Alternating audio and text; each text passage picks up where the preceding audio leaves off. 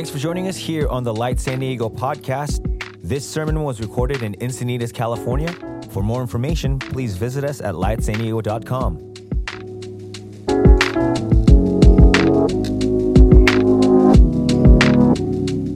Awesome. It's good to be with you guys this morning. Why don't you take out your Bibles if you have one. We're going to be in John chapter 4, the end of it. We've been working through this book, this gospel, also translated good news.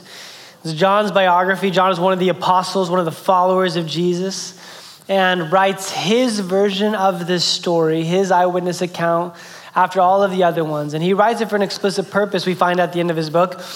And his purpose of writing this, and this is key to understanding the whole book of John, is that we'd understand that Jesus is the Son of God, and that as the Son of God, we are invited to have belief, pisteuo in the Greek, this trust in him, and that belief produces life to the full. And so as a culture, we're chasing life. We're chasing abundant life. And even if we have different versions or translations of what that would even look like, this is what we all want. And John lets us know that happens through a certain way. It's through belief, and that belief in a certain person, that's Jesus Christ as the Son of God. So we're going to be looking today this specifically about how our belief in Jesus is specified that he has a certain kind of authority. That it's not enough just to believe in Jesus as a person, Jesus as a moral teacher, that we need to believe that Jesus is the Son of God, equal with God, co-eternal. And in doing that, it's within that authority that Jesus possesses that we find life. Now, that's an interesting concept to teach on because we have an interesting relationship with authority, don't we? We live in a culture that has a lot to say about authority. We live in a country that celebrates freedom of speech, that we, maybe for the first time in history, have the right to even speak up against authority, where cultures for thousands of years have not had that right. And so we live in a culture that we are very opinionated when it comes to authority. That begins very young. My son's 3 years old, and he is very opinionated about authority, specifically mine. When he throws a toy or sneaks a popsicle and I have to go and say, hey, you can't do that. You got to go. And he just knows, like, dad's coming. And immediately he'll confront me, and he'll just quotes from Augustine. He'll say things, you're not the boss. He went like last week, he's like, you're not my dad. I'm like, yes, I am. As far as we know, this is like, I hold that role. He'll let me know, like if he feels like he's getting in trouble, he'll tell me, he's like, you need to go to your room. And sometimes that feels pretty appealing. Like, I'm like, you're right, I probably should. That's probably exactly what I need right now. And so, I mean, there's just something in us that authority is something that at some level we all crave, and over our life experience is something that we push against. But we serve Jesus. The Jesus that we're proclaiming today has all authority. And that has incredible ramifications for our life, our belief systems, our behaviors. And so we're going to be diving into that today. And so we're going to be reading rather a lengthy section of scripture, longer than we normally would. But as we do, I would encourage you to look for the themes of authority and just ask yourselves a question, what does Jesus have authority over? And then we're going to kind of dive in just to a few of those things that stood out to us and be able to ask ourselves a question, how does that apply to our life? How does the authority of Jesus, how do we welcome that into our day-to-day living? So John chapter 4, we're going to start in verse 43. It'll be on your screen if you don't have a Bible, but you're welcome to get a Bible app. We have a Bible to give to you if you don't have one as you leave in the brown bag. So please check that out. But we'll be in John 4, starting in verse 43. I'll be reading out of the NIV, and it says this. After the 2 days, he left for Galilee. The 2 days he just spent in Samaria. If you remember last week, my brother taught on the woman at the well. Now, Jesus himself had pointed out that a prophet has no honor in his own country. When he arrived in Galilee, the Galileans welcomed him. They had seen all that had been done in Jerusalem at the Passover festival, for they also had been there. Once more, he visited Cana in Galilee, where he had turned the water into wine. So he's kind of come back. And there was a certain royal official whose son lay sick at Capernaum. When this man heard that Jesus had arrived in Galilee from Judea, he went to him and begged him to come and heal his son, who is close to death. Unless the people see signs and wonders, Jesus told him, you'll never believe. The royal officer said, Sir, come down before my child dies. Go, Jesus replied, your son will live. The man took him at his word and departed. While he was still on his way, his servants met him with the news that his boy was living. When he inquired as to the time when his son got better, they said to him, yesterday at 1 p.m, the fever left him. Then the father realized that this was the exact time at which Jesus had said to him, your son will live. So he and his whole household believed. This was the second sign Jesus performed after coming from Judea to Galilee. Sometime later, Jesus went up to Jerusalem to one of the Jewish festivals. Now, there is in Jerusalem near the sheep gate a pool, which in Aramaic is called Bethesda, and which is surrounded by the 5 covered colonnades. Here, a great number of disabled people used to lie, the blind, the lame, the paralyzed. One who was there had been an invalid for 38 years. When Jesus saw him lying there and learned that he had been in this condition for a long time, he asked him, do you want to get well? Sir, the invalid replied, I have no one to help me into the pool when the water is stirred. While I'm trying to get in, someone else goes down ahead of me. Then Jesus said to him, get up, pick up your mat and walk. At once the man was cured. He picked up his mat and walked. The day on which this took place was the Sabbath. And so the Jewish leader said to the man who had been healed, it is the Sabbath, the law forbids you to carry your mat. But he replied, the man who made me well said to me, pick up your mat and walk. So they asked him, who is this fellow who told you to pick it up and walk? The man who was healed had no idea who it was. So Jesus had slipped away in the crowd that was there. Later, Jesus found him at the temple and said to him, see, you are well again. Stop sinning or something worse may happen to you. The man went away and told the Jewish leaders that it was Jesus who had made him well. So because Jesus was doing these things on the Sabbath, the Jewish leaders began to persecute him. In his defense, Jesus said to them, my Father is always at his work to this very day, and I too am working. For this reason, they tried all the more to kill him. Not only was he breaking the Sabbath, but he was even calling God his own Father, making him equal with God. Lots going on here in this passage. But specifically within the theme of authority, there's just 5 things I just want to present to you that we see Jesus having authority over, and his authority overcoming. So the 5 things are this. Number 1, that his authority overcomes human categories. We'll talk about what that means. Number 2, that his authority overcomes perceived impossibilities. Thirdly, that his authority can overcome deep helplessness and brokenness. Fourthly, that the authority of Jesus overcomes human conviction. And lastly, his authority overcomes mere existence and invites us into life to the full. Let's walk through these 5 categories. The first one is this idea that we see Jesus' authority move him beyond normal social norms by creating categories for humans. Now, we live in a day and age, in a country, and even our faith lends to the fact that everyone's created equal. We believe in the Imago Dei, that everyone has God-given dignity, and that's all good. But if we're honest with ourselves, as much as we can believe that up here, sometimes it's hard to separate that. We categorize people. We even categorize ourselves.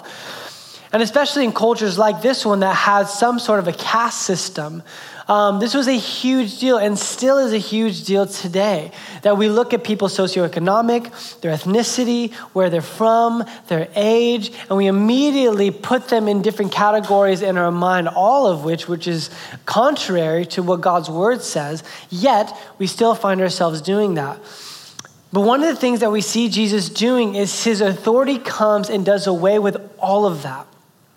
For example, a couple weeks ago, we talked about how Jesus' interaction with Nicodemus, who was a high-ranking Jewish official, who was a Pharisee and a Sadducee, who had lots of influence, had a lot of money, a lot of intelligence and education. And then the next chapter, we see him interacting with a Samaritan woman, the exact opposite end of the spectrum. And then in this morning, we read about two different incidents. One is he's interacting with a royal official of Rome, a non-Jewish influential power person. And then we see him interacting with a Jewish person who has no status and no influence. He's an invalid. He's been sick. And because of that, he's not able to go into the temple. He's not right with God or culture. No one can touch him because he's sick. So we see Jesus enter the scene, and very early on in John's gospel, his authority presents itself as knocking down these human categories that have been constructed by the people at that time, but frankly, they've been constructed in our heart as well. This is just what we do. And so my first invitation, or John's invitation to us this morning, is to welcome the authority of Jesus to tear down how we've categorized people and also how we've categorized ourselves. To understand that the invitation into life to the full, into abundant life, is for everyone, including ourselves. Because we put others in category, put ourselves in categories. I remember when we were in El Monte, when God asked us to leave that assignment and we were getting ready to move to San Diego. Actually, we didn't know where we were going at that point. We just knew we were leaving. The senior pastor, and we're young, we have no money, like at all. And the senior pastor really graciously said, hey, as they're leaving, if you want to like bless them, give them a gift card or a check or some money, that would be a blessing. And I was like, thank you, God. I'm about to be unemployed. I have no idea. Jen's pregnant. I mean, it was a moment. And so people are coming and we're in the inner city. Like it's a very poor part of East LA. And there's a lot of our congregation that lived coming off the streets, had very little money. And there's definitely some people who had some. People were giving us some money and gift cards, feeling super blessed. But there was this guy named Calixto. And Calixto was about 4'10", homeless, but would always show up the first person at the church and would like sweep off the leaves.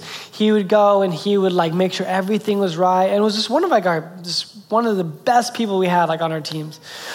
And Calixto comes up to us, super disheveled looking, gives us this massive hug and gives us this like wad of cash. And as we get home, and like it was like so startling because we were like, how do you have? Like, do you need this more than us? And we get home, and he had given us, I think, more than anyone else had. And in that moment, what I'd realized is I had categorized him like, oh, you're helpful here, you can do this, you belong in this area. And I had not realized that God would use him to be our biggest financial blessing in a time of great need. And it was this like really humbling moment for me. And then the reality is that I do that to myself all the time. There's moments where I just believe, well, I have the potential to do this, but I don't have the potential to do that. I'm gifted at this, I'm not gifted at that. But the reality is when I look through the scripture, I can't get more than a few pages with coming after person after person after person who has no business in being impactful, world-changing, influential, and that is exactly who God chooses again and again and again and again. And so I've been reflecting on that this week, and just coming to the realization yet again, I have no business being up here. Like if you knew me in junior high, if you knew me in high school, if you knew me this past week, according to my closer people in my life, I mean, there's this sense of like, man, there's no qualification to have. And when if we're not careful, we live within those confines that we place within ourselves. I remember we were working with the property manager one time, and he came up, and I recognized him like, hey, you're Matt, right? And he's like, yeah, how do we know each other? I'm like, we went to high school together. And he kind of looks at me like, I really? Which shows you my status in high school, right? Like, I'm like, yeah. And he's like, oh, yeah, I totally remember you. He's like, what are you doing now? I'm like, I'm a pastor. And he kind of tilts his head even more. Like, what? And I'll always have that like image like kind of burned into my memory because that face he's making is kind of the same face that I make at myself sometimes. Like, what? How God used you? And so I think that kind of this opening point is when we look at the authority of Jesus, He elevates those who have been pushed down. And he humbles those who have a false sense of pride and a sense of ego. And what he does is and the gospel is this incredible equalizer. It's not suppressing all, and it's not creating this false sense of anything other than saying this is our true selves, that every single one of us, no matter what stage in life we are invited into this brand new way of life that the authority of Jesus gives us. Secondly, we see that Jesus has the authority over our perceived impossibilities. We all have them. We all have these situations in our life that we're like, yeah, we know with God all things are possible, but I never pray about this one because he won't answer it. Or maybe I prayed about that 5 years ago. I don't pray about it now because he didn't answer me then. He's not going to answer me now. We have these spaces in our life that are impossibilities, or they're perceived impossibilities. And this is one of the stories that we see. This father who's a royal official of Rome, he's a governor of Capernaum, is coming. He has all the authority and power that he'd want in the world except to heal his son. And so out of a moment of desperation, he travels 20 miles from Capernaum in the north down across the Sea of Galilee into Cana to find this Jewish rabbi who doesn't share his same faith or lineage or ethnicity, and in desperation says, would you please heal my son? And in that moment, all he has to do is just take Jesus at his word. And on his way back, he's shocked because his servants meet him and like, your son's healed. And he doesn't say, he's not like, obviously, Jesus said it. No, he's shocked. There's a sense of an impossibility. He just traveled 20 miles on foot, 20 miles back, and all he has is a word. And he knows he's probably going to go back to his dead son, but he's met with the servant saying at the exact moment that Jesus said those words, he was healed. There are these things that we just categorize in our mind that this God can't, he could, but he won't. That's a dangerous thing for us to live within. And the authority of Jesus, that just through the scriptures, I would just ask us, can we just put that aside today?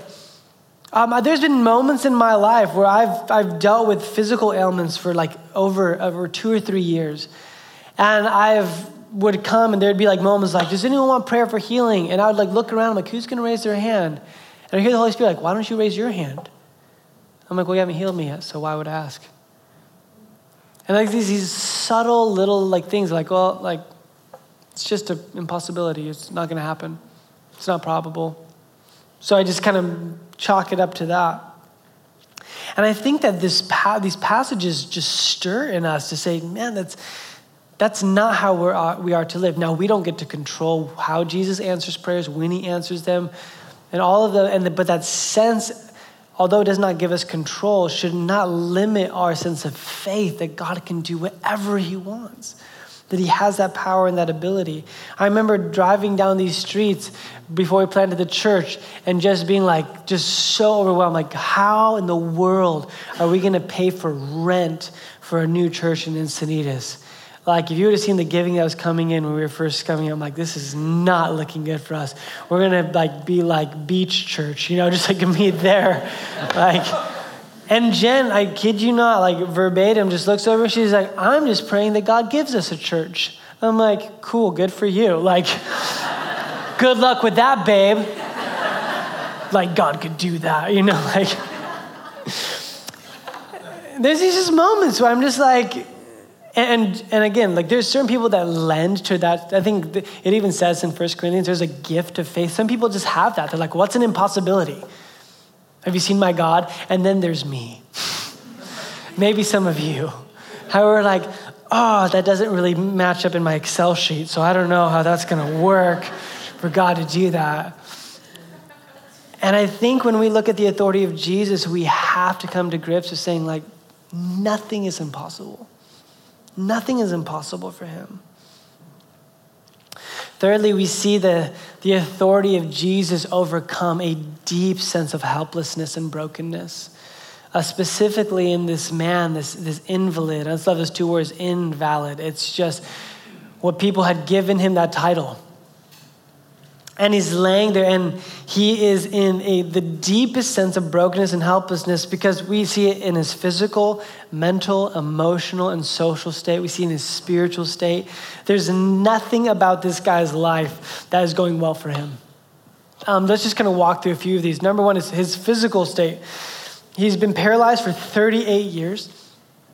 Every day he would be brought to the pool of Bethesda, and there's these 5 colonnades. And it was just this space where all of the sick were brought every single day. You can imagine the sounds and the smell in a culture without access to modern medical care and things like that. All they had to do, their greatest hope, was to stay close to this pool that was fed in by Solomon's stream. But every once in a while, there'd be these intermittent kind of springs that would come up and would stir the water. One historian describes the water as being a reddish color, which we know probably carries certain sort of minerals and things like that. So we don't know exactly how this was. Was this like a Jewish superstition? Was there an actual angel stirring the water? And I'm not going to get into like kind of the theories of what that looks like, but what we do know is this man spent 38 years of his life in his own brokenness, watching other people get healed. That messes with you. That does something in you, which is not a surprise that when Jesus comes up to him, his first question is, do you want to be well? And to be honest, that's a question, and not to kind of turn this into a psychological thing purely, but that's a deep psychological question, because oftentimes the things that have become struggles for us become something of a settling in us. Oh yeah, I just struggle with depression. Oh yeah, I get sick a lot. Oh yeah, this is kind of who I am. It's like, family of origin, or yeah, just, this kind of, and we settle into these circumstances, and sometimes Jesus has to wake us up and say, do you want to be well? Do you want this? And we can see from the man's response, it's not a positive one. He's not like, yes, I have the faith, and he stands up and walks. His response is this: I have no one. And he's looking at the pool. He says, I have no one to help me in. Not understanding that Jesus, right there, the author of life, is standing in his presence, and his response reveals not only a physical ailment, but an emotional and social one. I don't have anyone. And right when you think this story couldn't get any sadder, it does. Listen to this. So Jesus heals the man. And you're like, oh man, this guy must just be like the number one disciple. 38 years, healed instantaneously.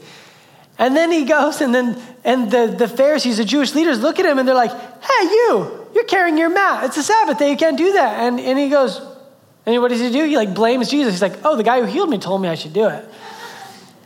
And then they're like, well, who healed you? And then he's like, I don't know. Which is this, there's nothing heroic about this guy. Nothing is going well for him. He's not like, this isn't some great underdog comeback story. This is getting worse and worse for him. And then they're like, and then Jesus shows up, finds him in the crowd and says, see, you're healed. And what's fascinating, what does he do? He goes and tells the Jewish leaders about him because they're trying to kill him. There's nothing redemptive about this guy's story other than the mercy of Jesus. And maybe that's the point.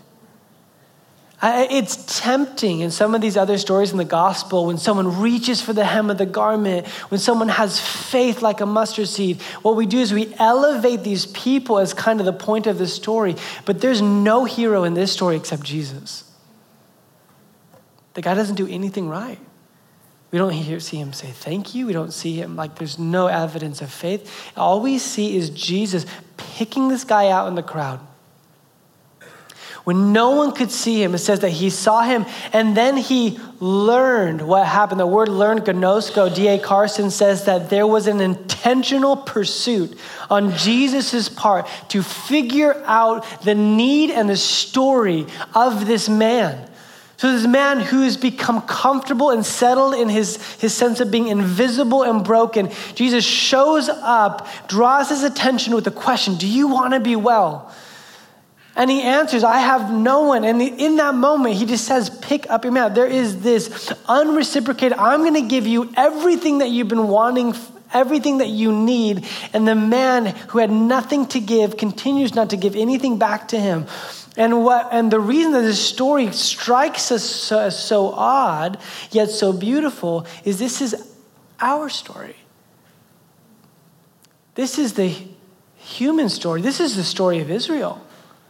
This is the story that Jesus showed up in, where the people of God had come to the realization of, we have no one. Where is God? And God shows up in the person of Jesus Christ. And they miss him, often as we do.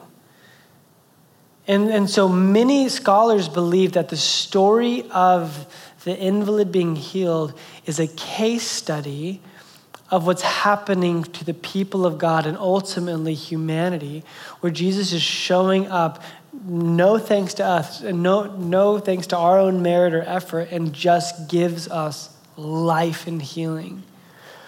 How do we know that? Well, in this story, John mentions 2 numbers. And in Jewish storytelling, numbers mean a lot. They tell the story. It's called numerology. And this, again, I'm not an expert in numerology, but what we do know is that the Pool of Bethesda had 5 colonnades, but John specifically chose to mention that. There's 5 colonnades. Now, whenever you see the number 5 in Jewish literature, it's referring to the law, the Torah. God gave that gift through Moses to the people of God, and the people had based their life on that. The second number we see is the number 38. The amount of years that this person was by the pool happens to also be the amount of years that Israel was in the desert, or would have had to have been in the desert. They only needed to be in there for 1 or 2 as they traveled through, but they were in there for 40. So 38 of those years were unnecessary. So many scholars believe that there's a story beneath the story that John's telling. That Jesus shows up to the nation of Israel. I mean, this is a Jewish festival. He's in the temple at this time. And here's a man in 5 colonnades, 38 years, and is simply saying, I have no one, there's nothing, I'm stuck like this. And Jesus comes, says, I can make you well. But rather than thanksgiving, there's betrayal. But what's amazing about Jesus' authority is he heals him anyways. How beautiful. Like Jesus, knowing, being God, and maybe through the inspiration of the Holy Spirit, could have figured out if this guy was going to thank him, much less the guy goes and betrays him, stirs up the people. By the way, chapter 7, he comes back 6 months later. They're still trying to kill him for the Sabbath thing. They're not letting this one go. And who's stirring the pot? The guy he just healed. And Jesus, probably knowing that, says, I'm still going to heal you. I'm still going to love you. I'm still going to show you mercy, because your deep helplessness and brokenness has nothing compared to my authority that is moving in love and grace and power and mercy. Because this is who Jesus is. Fourthly, we see Jesus' authority overcome human conviction. Now, I'm not talking about conviction of sin, but I'm talking about our human, deeply held beliefs, ethos. This is how we think life could be. It could be ethical, cultural, political. Now, the reason I say this is because for the audience at this time, their deeply held conviction was one of Sabbath. Now, it wouldn't do me much good trying to convince you to lighten up on the Sabbath like Jesus was, because none of you keep the Sabbath. Unless you're an Orthodox Jew, in which case you would not probably be here. You'd probably look a little different. So I'm pretty sure none of you guys woke up yesterday just so frustrated that people are driving their cars on Saturday. It doesn't really cross your mind. Because we live in a culture, largely because we've been influenced by Christianity and by the life of Jesus, that although we value the principle of Sabbath, the actual legalistic Levitical laws around it are some things we don't observe. So this part kind of starts to feel a little foreign to us. We're like, why are they so mad? Lighten up, everyone. Geez, he's just carrying a mat. Anyone else? We're just like, man, they're trying to kill Jesus for this? But I think we can all relate that there are certain human convictions that we have we do not like touched. We're like, nope. I mean, I love Jesus, but I also love this. I think like this. I listen to this news radio station, or I believe this ethically, or I think about this. And whatever that is, we come and we have these very strong convictions and beliefs. And the authority of Jesus in this moment, like they did with the Sabbath, what he's saying is, for them, he said, I'm the Lord of the Sabbath. And for us, I think we have to ask ourselves a question. Do we hold our deeply held human convictions at the same level of Jesus' authority, or do we let his authority rule over them? And the reality is, the longer I follow Jesus, the more I realize he's not like me all the way. Like there's things that matter to Jesus that don't matter to me. There's things that make me angry that don't make Jesus angry, and vice versa. And the reality is, if Jesus thought like me, cared like me, was passionate about the same things, then maybe it was just something I just made up. But the reality is Jesus is God. And I'm called to conform into his image, not make him into mine. Which means that the authority of Jesus has to have the right to mess with our own personal sense of authority. Which, like, again, just to be honest, because of where we live and the country that we live in, that's hard for us. Because we don't like people messing with that. And again, I don't know what yours are. I'm even still discovering mine. But what I do know is that the longer I follow Jesus, his authority likes to press up against that. And again, some of those things are good and beautiful and aligned with the way of Jesus. And some of those things, there's questions that he wants to ask me, things he wants to challenge me in. And the problem is that the reason we have a hard time with that is because we have what theologians call an if-then theology. Well, if God is like this, then I'll believe in him. And if God doesn't do this, if the God of the Bible thinks like that or acts like that, then I don't believe in him. It's if-then theology. By the way, there's a ton of philosophical holes in that kind of mentality and thinking.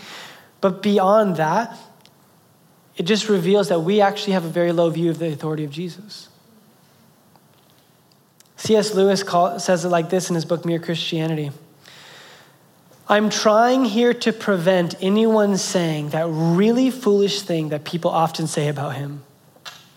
I'm ready to accept Jesus as a great moral teacher, but I don't accept his claim to be God. That is the one thing we must not say. A man who was merely a man and said the sort of things Jesus said would not be a great moral teacher. He would be either a lunatic on the level of the man who says he's a poached egg. Pretty funny, C.S. Lewis. Or else he would be the devil of hell. You must make your choice. Either this man was and is the Son of God, or else a madman or something worse. You can shut him up for a fool, you can spit at him and kill him as a demon, or you can fall at his feet and call him Lord and God. But let us not come with any patronizing nonsense about his being a great human teacher. He has not left that open to us. He did not intend to.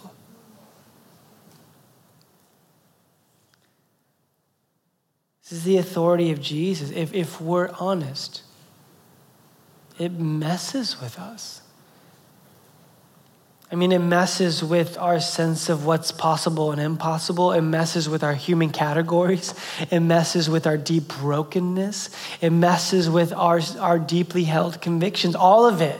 I mean, the authority of Jesus is not something just to play around with, but when we recognize it, then we have to ask ourselves the question, well, if Jesus has all authority, what kind of authority does he have? And here's what's amazing, based on the passages we've been reading over the past few months.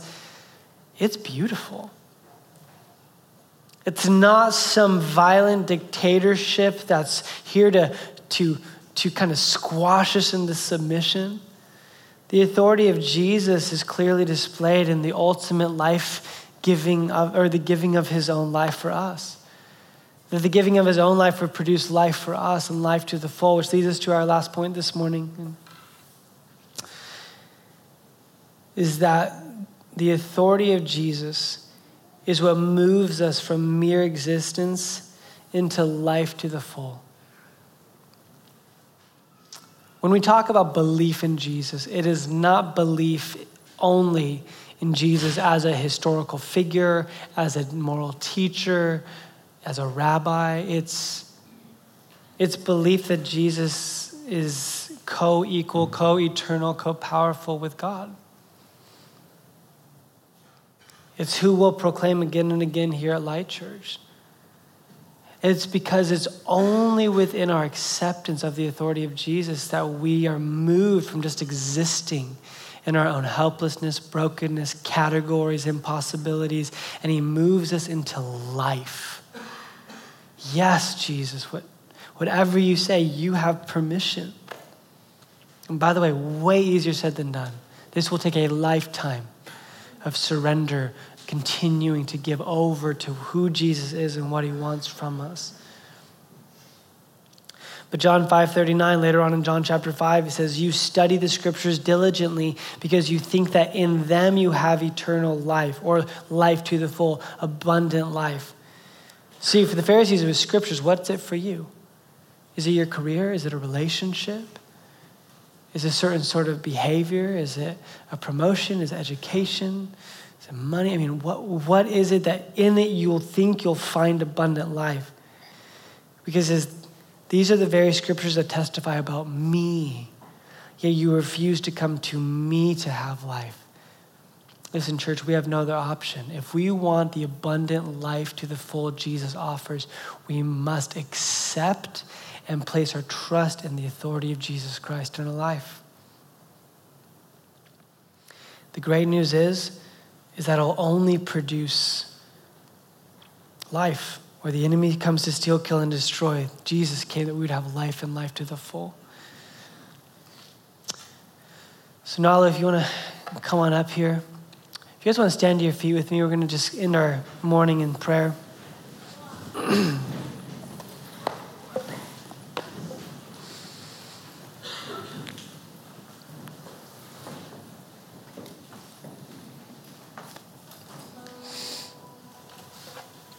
If we could just take a moment right now, just maybe close your eyes and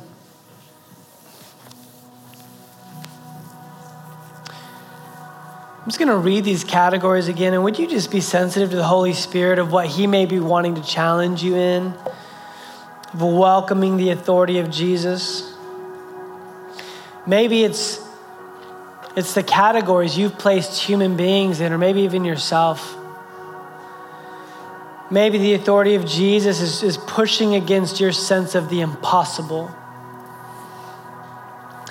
Maybe the authority of Jesus this morning is challenging and overcoming your deep helplessness and brokenness. You feel like that man at the pool of Bethesda, and this morning he's calling you to life.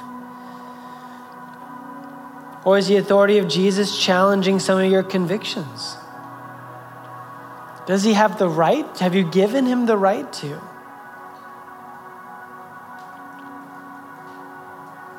Let's just take a moment, just be quiet, let the Holy Spirit speak to us.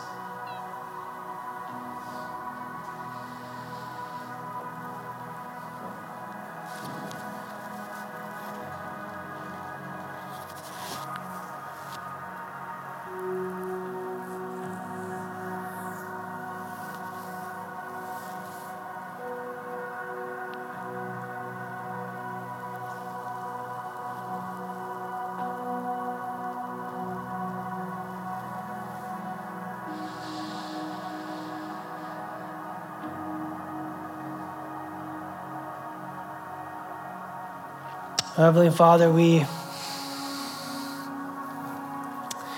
thank you for your Son. Jesus, we want to be a community of people that recognizes the authority that you have. And it's easy for us, some of us, to say that, like, yeah, of course, Jesus has authority, but we recognize that there's a lot of evidence in our life that challenges that. And Lord, we just want to welcome you in this morning. God, if we've stopped praying and believing because we've stopped believing in your ability to work miracles, I pray you just come and change that. Lord, if we've become settled in our own brokenness, sickness, or helplessness, I pray that you'd invite us out of that back into faith-filled prayer and pursuit of your healing authority and power. Lord, I pray you'd heal our hearts for the tendency we have to treat other people differently. If there's anything in us, Lord God, that is wicked in how we view other people or ourselves, would you rid us of that this morning in Jesus' name?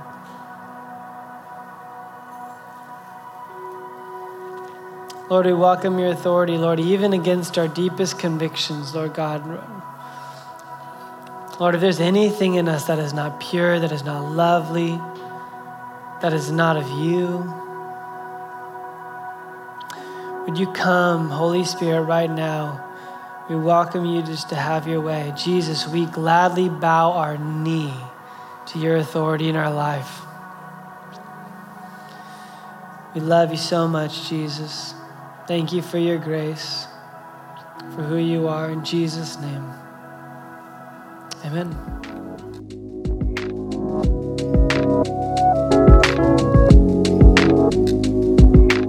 Thanks for joining us here on the Light San Diego podcast. This sermon was recorded in Encinitas, California. For more information, please visit us at lightsandiego.com.